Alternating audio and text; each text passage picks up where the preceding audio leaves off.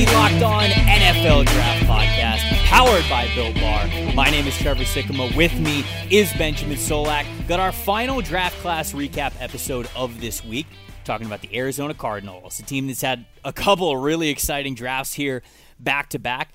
Their draft picks this year, I gotta say, I did not expect Isaiah Simmons to be the pick at number 8, especially with all of the offensive tackles that were left on the board, but that's who the Cardinals chose. Hard to go against it, man. Simmons is such an awesome prospect. In the third round, they ended up landing with Josh Jones. They stopped his fall. I also didn't think Josh Jones was going to last as long as he did, the tackle from Houston. Fourth round, they had 2 picks. Leki Fotu, the defensive tackle from Utah, and then Rashard Lawrence, the defensive tackle from LSU. Sixth round, they went Evan Weaver, the linebacker out of California. And then the 7th round, Eno Benjamin, running back from Arizona State.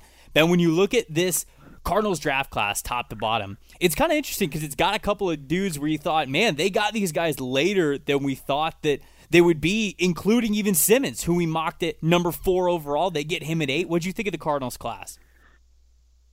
I think a lot of people think the Cardinals got plus talent, especially for going in and not having the second round pick because of the DeAndre Hopkins trade. But once you fold Hop in with the rest of this class, right, the Cardinals have a class that, especially relative to how Twitter and draft communities online view the class, just really great value picks across the board. Goes to be seen how these guys are going to fit, how they're going to develop. But if we're talking purely off of pre-draft boards, Cardinals have one of the best drafts. They really did. And I thought that they got good talent. Interesting where they got them, but I think that they improved the roster a lot with this draft class. So to figure out where these guys fit, as well as some of the 2019 guys that I'm sure that we'll talk about a little bit, we have on the podcast with us today Alex Clancy, who is the host of the Locked On Cardinals podcast. Alex, thank you so much for joining us.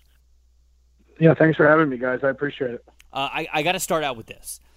In Alex's bio on Twitter, he has pineapple on pizza. And I have kind of been a little bit silent about this because I wasn't a big pineapple on pizza guy for a while. I'm all in on it. I love it. The salty and sweet, I'm a fan. So I'm glad that Alex is crusading for it. I was wondering, Ben, what you thought of pineapple on pizza because now there are 2 of us on the podcast who are for it. I was wondering how you felt about it. It's good. Like, is it my go-to pizza order? No, but like if I see pineapple on pizza, I'm not deterred, and I think that's the bar to clear. Alex, is this like your go-to pizza? Like Ben was saying, like are you almost always when you're ordering pizza trying to put pineapples on that bad boy? You know, I'm a pizza chameleon, I guess. I really don't subscribe to one channel of pizza, but when it comes down to it, my go-to Domino's pizza is pineapple, jalapeno, and bacon.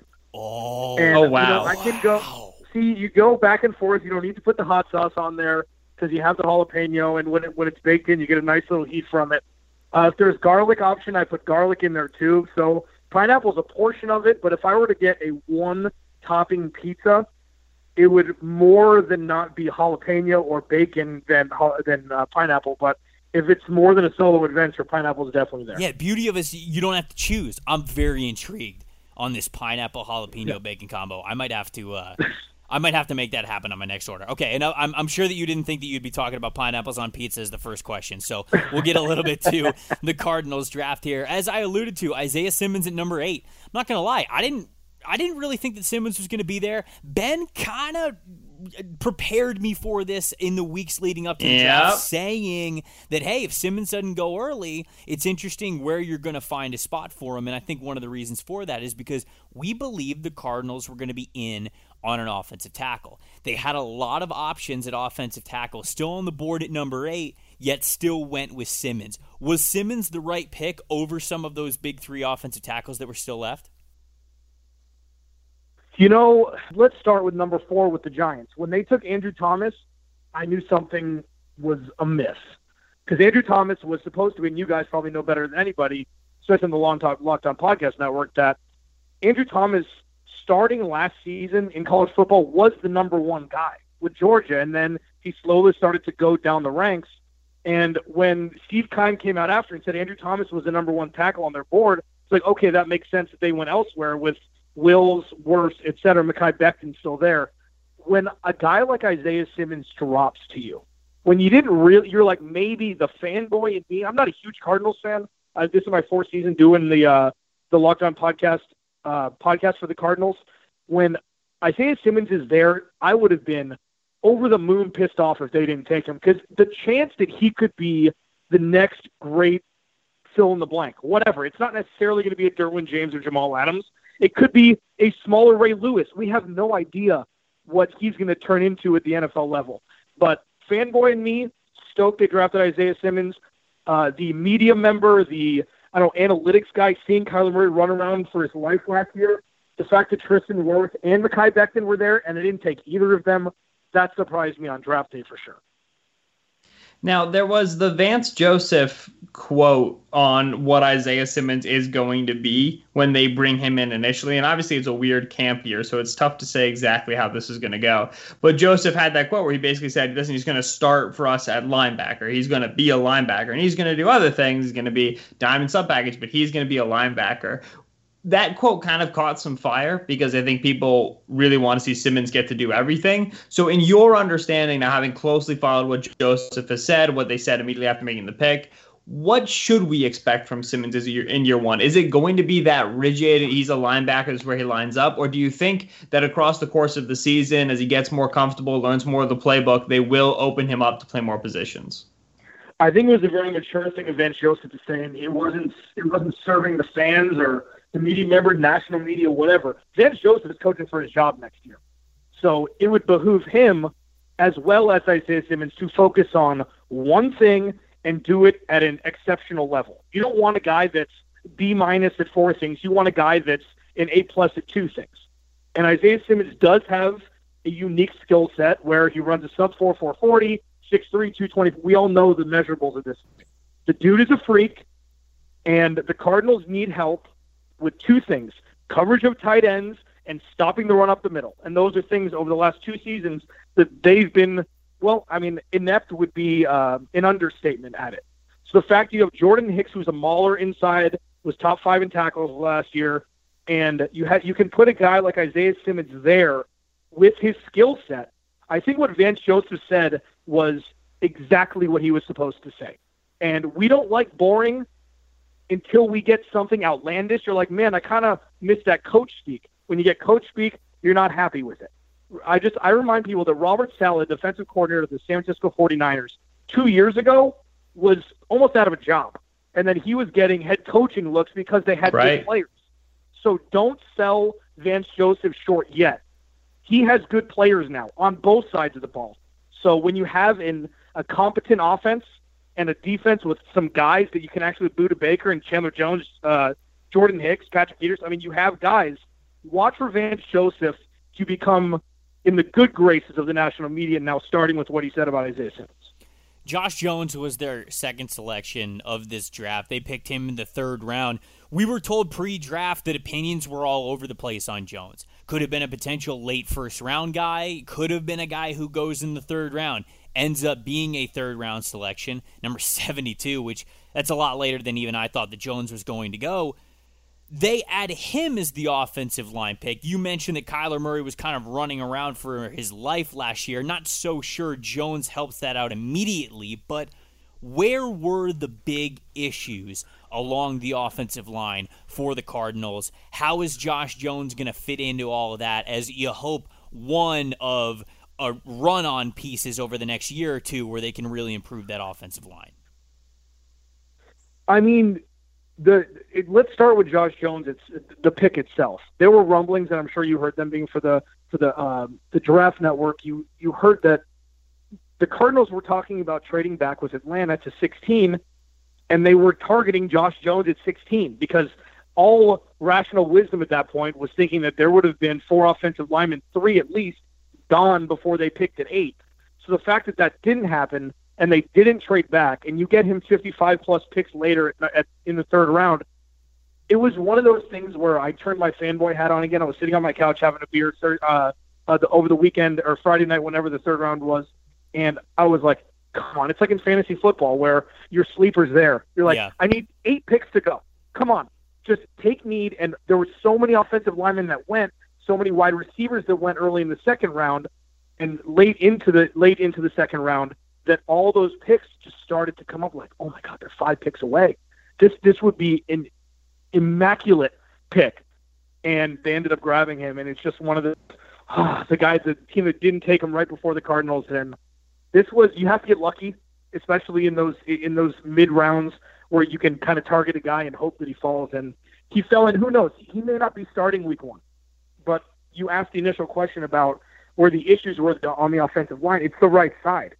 I mean, whether it be through injury with Marcus Gilbert that they traded for, who didn't play it down last year. They only gave up a 7th-round pick for him, but still. And then Justin Murray comes in, Jared Sweezy, Justin Pugh, guys moving all over the line. This is my line about the offensive line for the Arizona Cardinals since they drafted Kyler Murray. Kyler Murray's legs is the best offensive lineman the Arizona Cardinals have. And the less he has to use those, especially at a young age, the less he has to run around, the better. But that doesn't mean that he can't do that to keep them in games, which he did last year. I mean, that's one comparison to Russell Wilson you don't want to have. Him getting sacked constantly through his whole career and just somehow miraculously Houdiniing it behind the line to keep teams in games. But for now, it's a good start. They gave DJ Humphries a very team-friendly deal with team-friendly guaranteed money on the left side. So we're hoping this bookends for the next 10 years to the Cardinals. Alex, you said there that Jones may not start. I think that the Cardinals line has undergone so many changes, acquisitions. They've tried different combos of guys. I look at it and I'm not positive who's locked in as a starting job and who's getting a competition for their job. So on the line, who do you think going into week 1 has their job locked down? And then on the spots where there's not a lockdown, who's the battle between?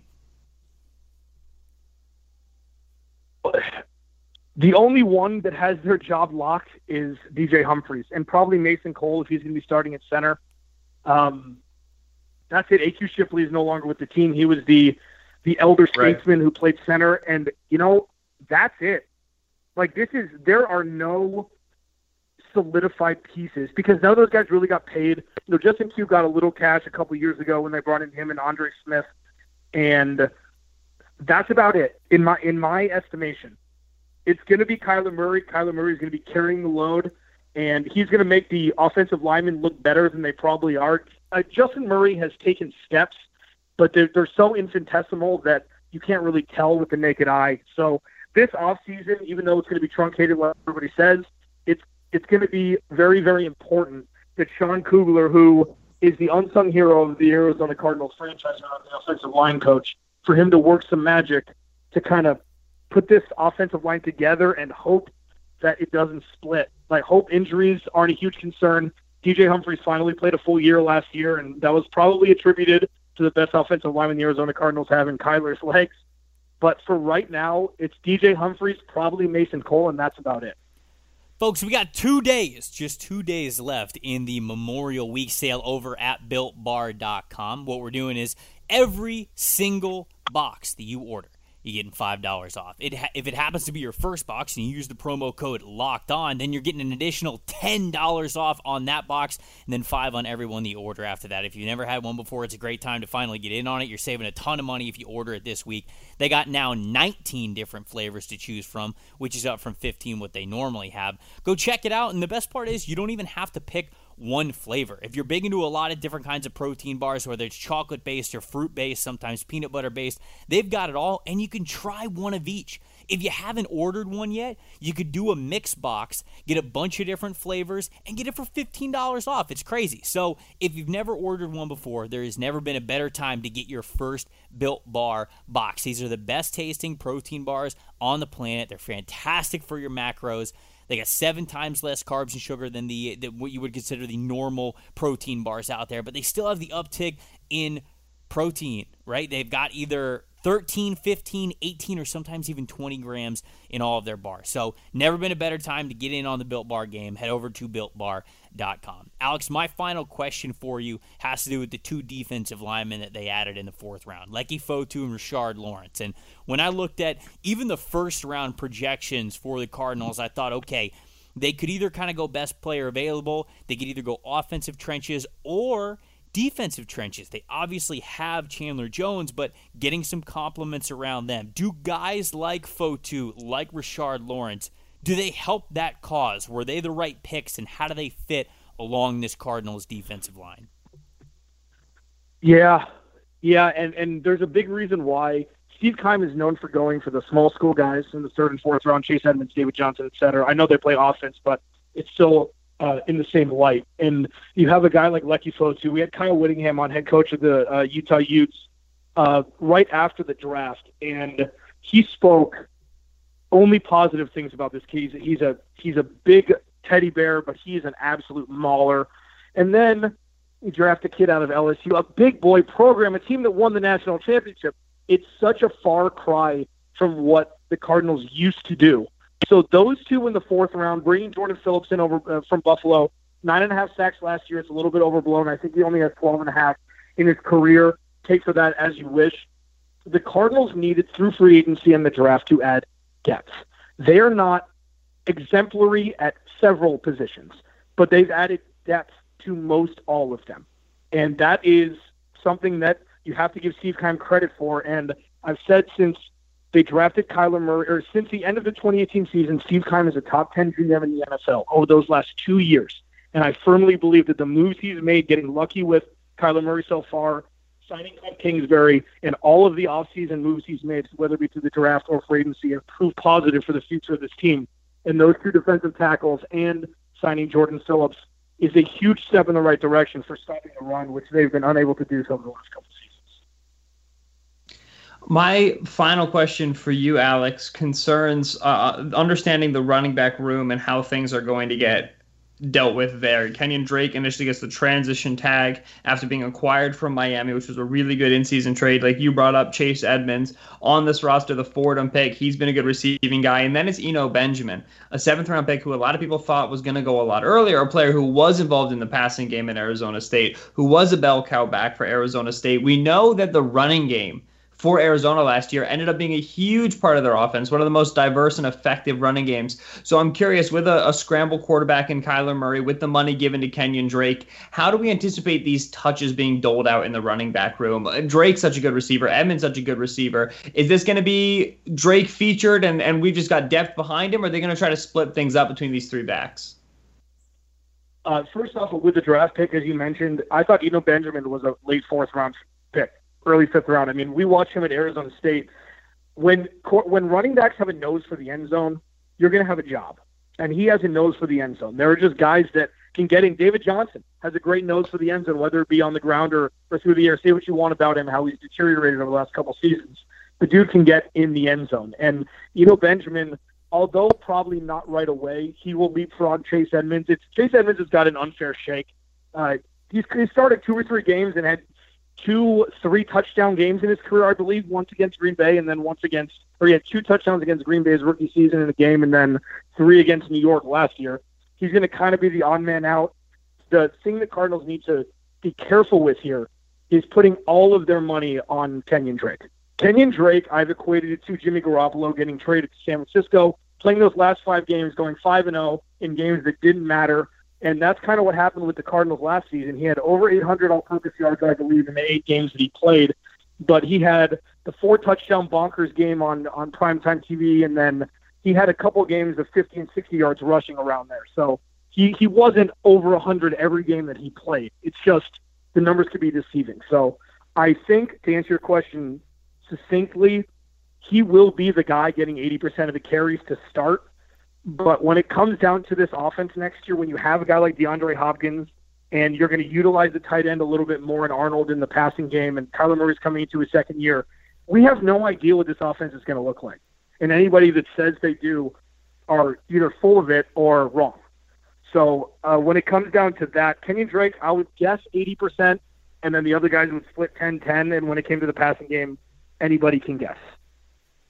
I was really encouraged by what I saw last year, kind of towards the end of the year with the Cardinals, everything that Kyler Murray was able to get going and how it looked like Cliff Kingsbury was getting a little bit more comfortable with just not only his role as a head coach, but certainly a play caller as well. Adding these guys to the mix and, of course, adding DeAndre Hopkins to it is only going to make for a more exciting projection out in Arizona. Alex, thank you so much for joining us, man. We really appreciate the time. Before we let you go, tell the people where they can find all your great stuff.